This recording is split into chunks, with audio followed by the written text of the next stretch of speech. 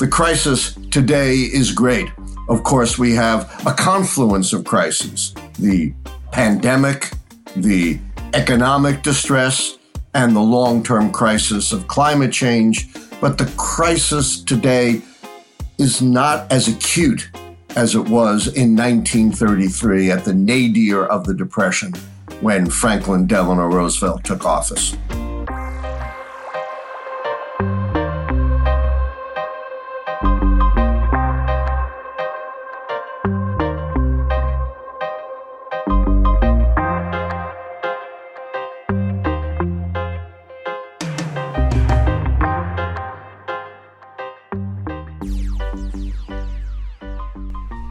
You're listening to WERA 96.7 FM in Arlington, Virginia. This is Real Fiction. I'm Lori Messing-McGarry.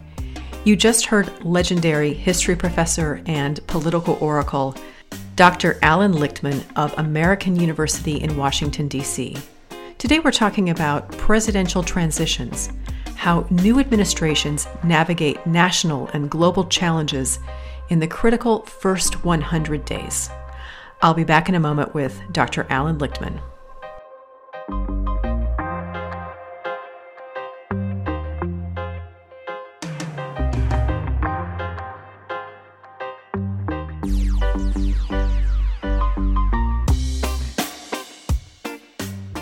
My guest today is Dr. Alan Lichtman. He has been called the prophet, the Nostradamus of American elections.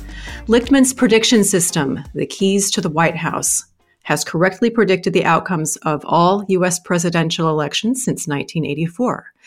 Lichtman has been a professor of history at American University in Washington, D.C. since 1973.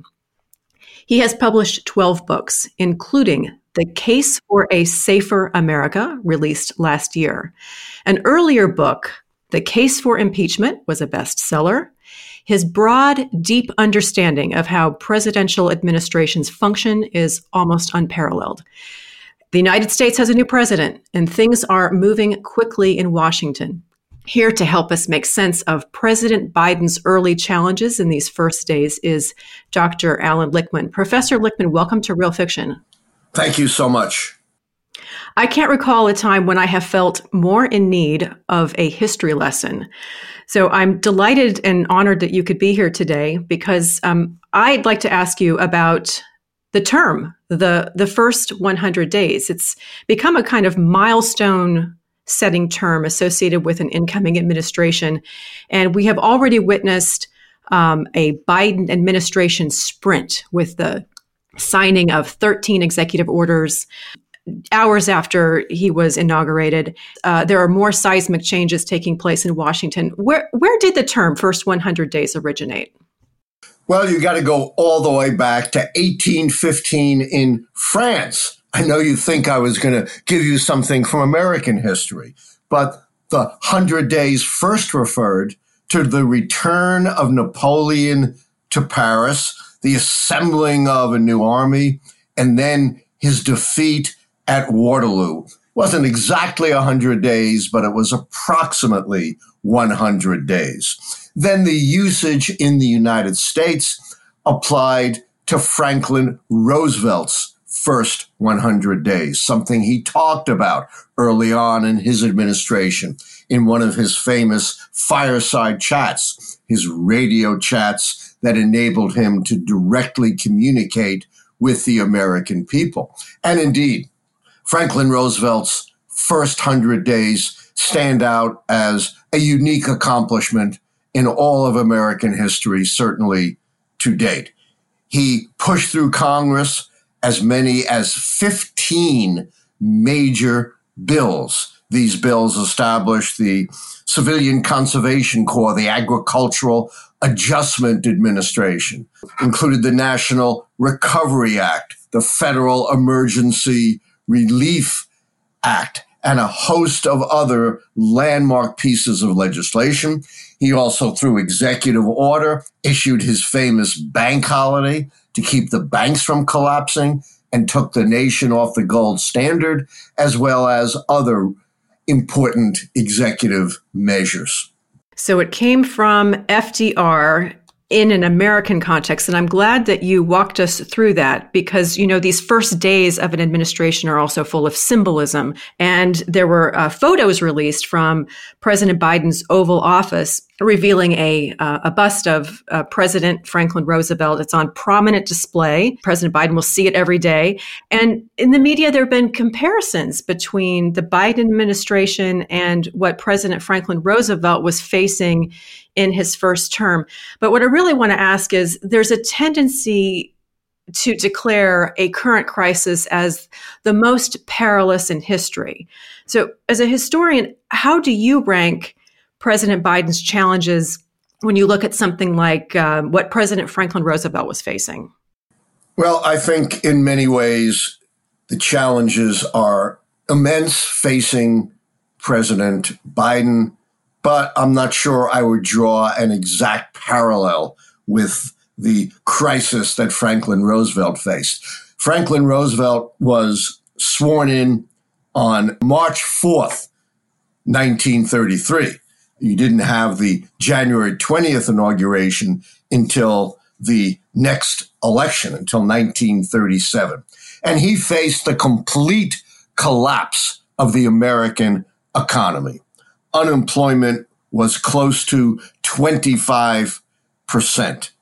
Businesses were bleeding red ink. Farmers were suffering foreclosures and the bottoming out of the prices for their commodities. America was destitute and in despair. The crisis today is great. Of course, we have a confluence of crises: the pandemic, the economic distress, and the long-term crisis of climate change. But the crisis today is not as acute as it was in 1933 at the nadir of the Depression when Franklin Delano Roosevelt took office. So it's your understanding and your impression that we're dealing with acute versus chronic crises, and they should be viewed a bit differently when we're talking about how Biden might manage what he has in front of him. That's right. We have an acute crisis, obviously, of the pandemic and the collapsed economy, but we also have the chronic crisis of catastrophic climate change, which really has been a crisis for some time, but people have not been as much aware of it as they might have been because it was all swept under the rug during the Trump administration. President Trump not only halted progress in fighting catastrophic climate change, he reversed progress. He sent us backwards. And in his denial and erasure of science, he tried to hide from the American public how serious the chronic crisis of catastrophic climate change really was.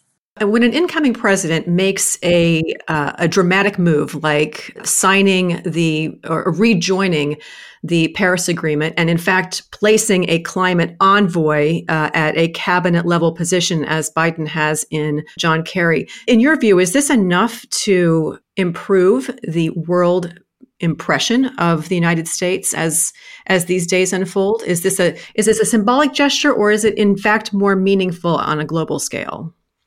I think things like rejoining the Paris Accords is both symbolic and meaningful. It is symbolic because it signifies a new determination on the part of this administration to deal seriously with catastrophic climate change.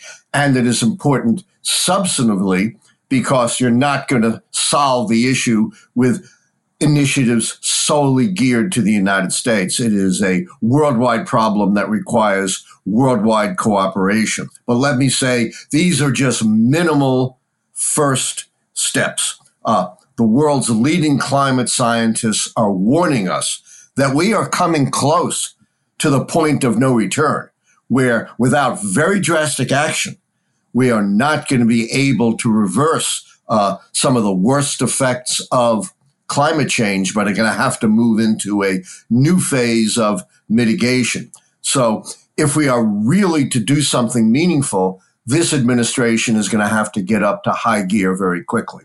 But let me draw a contrast between the Biden situation and the FDR situation. Roosevelt came into office with overwhelming Democratic majorities in both the U.S. House and both the U.S. Senate. He did not have to negotiate with conservative Republicans to enact his agenda.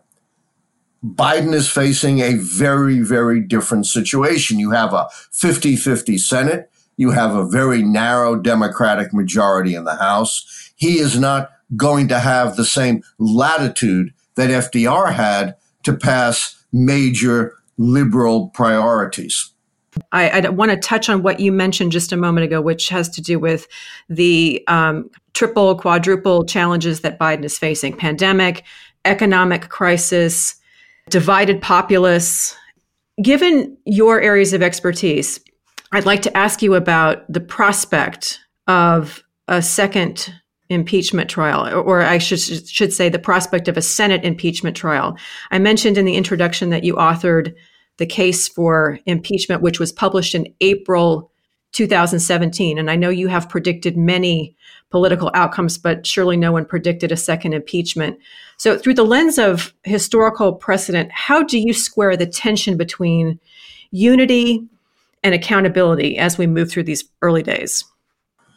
Throughout history, there has always been a tension between unity and accountability, but never as acutely as in the Trump administration.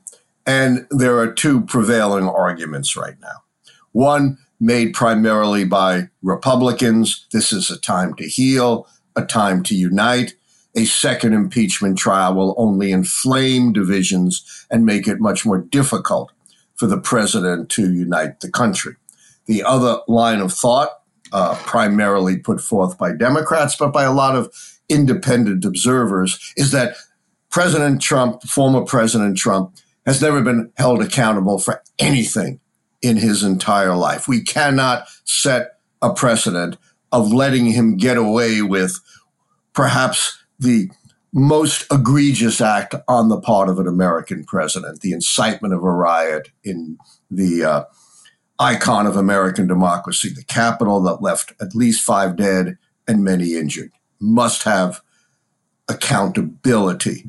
And of course, the argument is that you are never going to have unity until you deal with the misdeeds of the Trump administration. You have to go on record condemning what Donald Trump did. And of course, Democrats have said, and I think quite rightly, these same Republicans who are now at the end of the Trump administration, the beginning of a new era, calling for unity, for calm, for healing divisions, for 4 years enabled Donald Trump's politics of division. So they only become uniters when it suddenly has become politically convenient. My own view is we must close out the record of the Trump administration. We're never going to get unity. We're never going to reconcile Democrats to put kind of a coda on the Trump administration without accountability and without making a clear statement of what he did was so fundamentally wrong.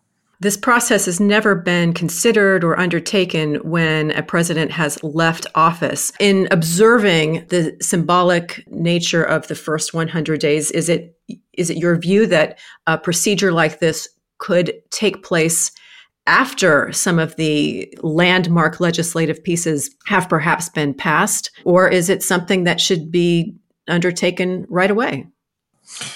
My feeling is you don't let it linger. The more you let it linger, memories start to fade. Things don't look so bad. You know, the horrific television images of the riot at the Capitol are not as present in your mind. And this trial need not take very long. This is not like the previous impeachment trial. Here, the basic facts are known. They're right there on your television. It is simply a matter of how you can strew the facts. The facts are not particularly obscure here. I think this trial could proceed in just a very few days. We have a very different tone coming from the White House. It's night and day. It couldn't be more dramatic. And I was listening to commentary during the inauguration. I didn't realize this, but it was said that President Biden has attended the most consecutive inaugurations than anyone else that was sitting on that platform.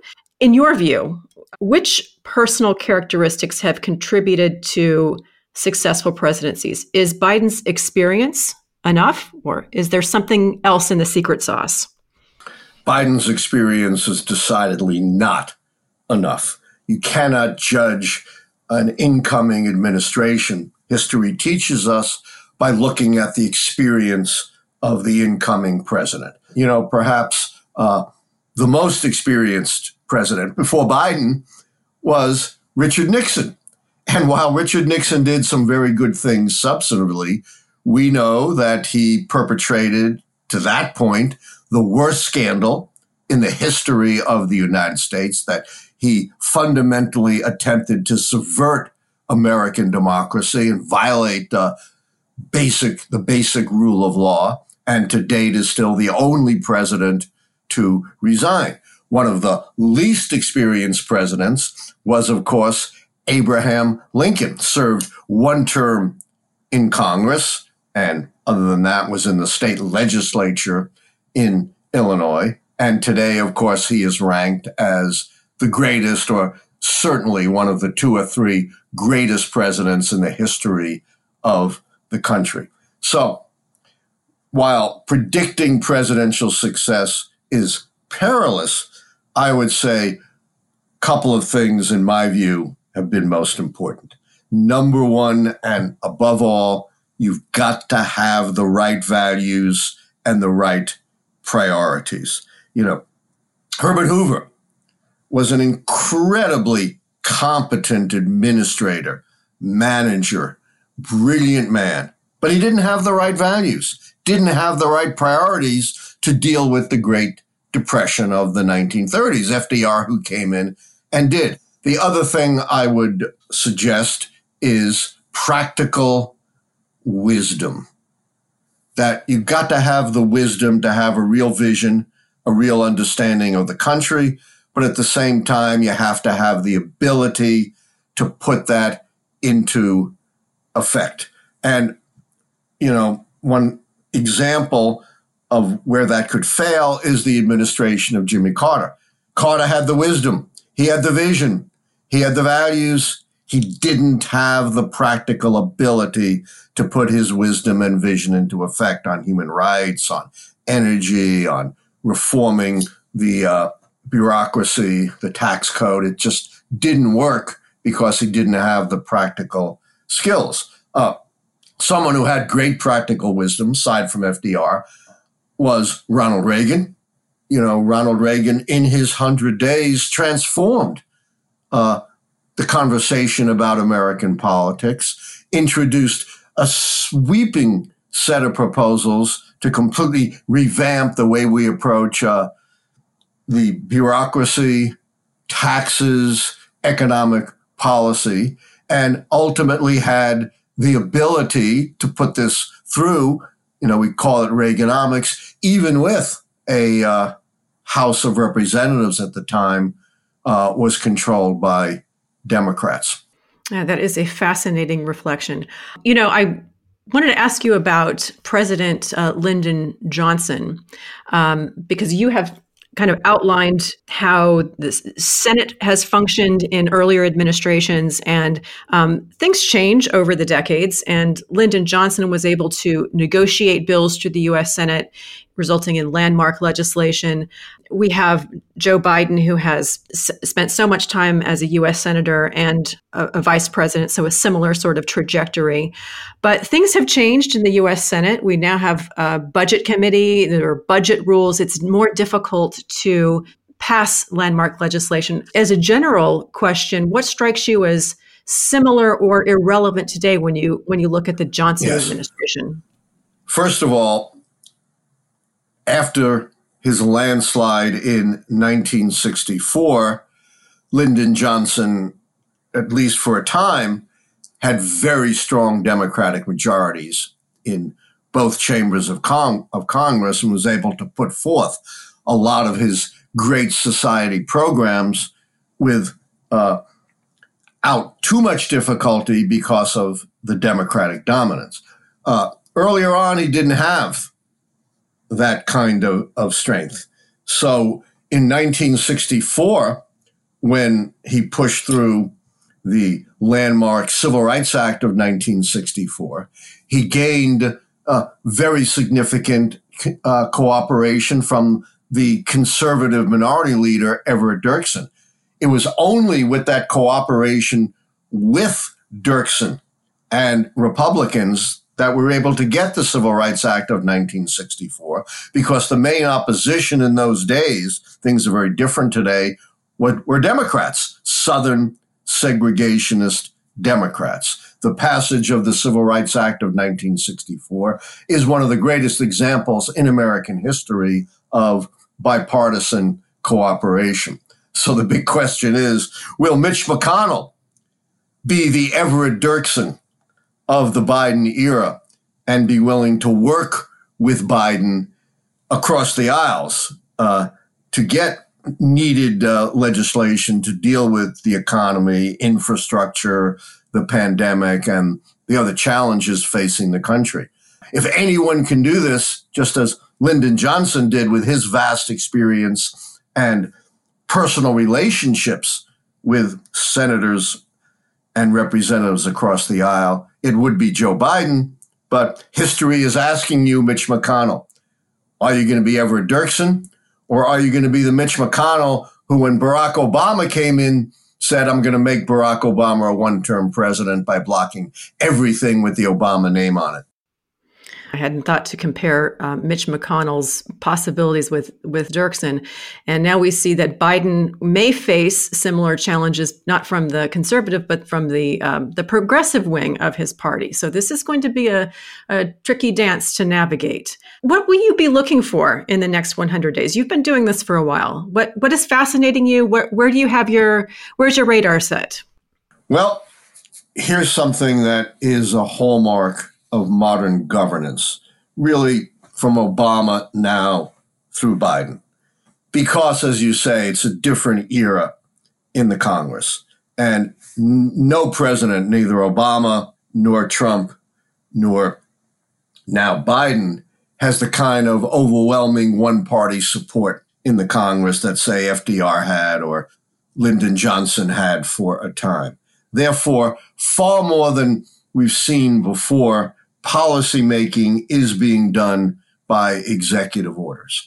I mean, what Biden has done with his executive orders, rejoining the Paris Climate Agreement, stopping the border wall construction, re-engaging with the World Health Organization, developing an entirely new COVID-19 plan, and many others. They're the kinds of things you would have seen presidents push through legislatively. But because the legislative landscape is so foreboding in this era, we are now seeing more and more governance by executive order. So what I'm looking for is, will Biden have to continue to govern by executive order, or will he be able to wave his magic wand that he developed through long years of governance and somehow get at least minimal bipartisan agreement on his legislative agenda? He doesn't need to bring in everyone. You're never going to reconcile, the Josh Hawleys to anything Biden wants to do, or the Ted Cruzes. But, can he work with Mitt Romney, Lisa Murkowski, Susan Collins, the more moderate Republicans? And the big question, can he work with Mitch McConnell the way Lyndon Johnson worked with Everett Dirksen? Well, this is going to be a great unfolding as we all watch and witness the first 100 days of the Biden administration. And Dr. Lichtman, before I let you go, first of all, this has just been such an honor and a delight to have you on the program. You've taught history at American University since 1973. You've seen it all. Can I just ask for a recommendation on an overlooked history book that you like to recommend that everyone should read? Well, I'm going to be very selfish here and start recommending my own book, which I think is my most important book and very much overlooked. It was published in 2008. It's called White Protestant Nation, The Rise of the American Conservative Movement. And everything you've seen over the last few years was foreshadowed in that book. Another favorite of mine that people might not know, but it's a great, easy read, is James Loewen, Lies My Teacher Told Me, which is designed to explode a lot of the myths that are in textbooks and that are taught in the schools. What I don't recommend anyone read is this 1776 report issued in the waning days of the Trump administration that tries to rewrite history, driven not by scholarship, but by conservative politics. One of the smart things that Joe Biden did was to dissolve this so-called 1776 commission. As I understand, it was removed from the White House website yesterday. So with any luck, that's a good trend in the right direction. Well, Dr. Lichtman, this has been delightful. I can't thank you enough for joining Real Fiction today. I want to mention to our listeners that his books can be found anywhere. There are a lot of them. I recommend that you look for them. He has a huge Twitter following. The tag is @AlanLichtman, and I recommend that you check that out as well. Dr. Lichtman, thank you so much for joining Real Fiction today. Thank you, Lori. It was a great conversation. Let's do it again as the Biden administration proceeds.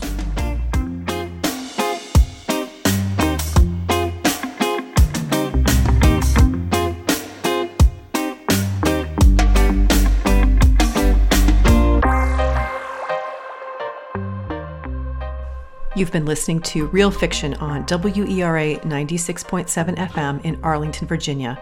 I'm Lori Messing-McGarry.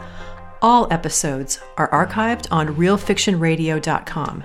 Head over there for more details about Dr. Lichtman's books and articles. You can reach out to me on Twitter or Facebook. Let me know which details in presidential history you've been thinking about. Thanks for listening.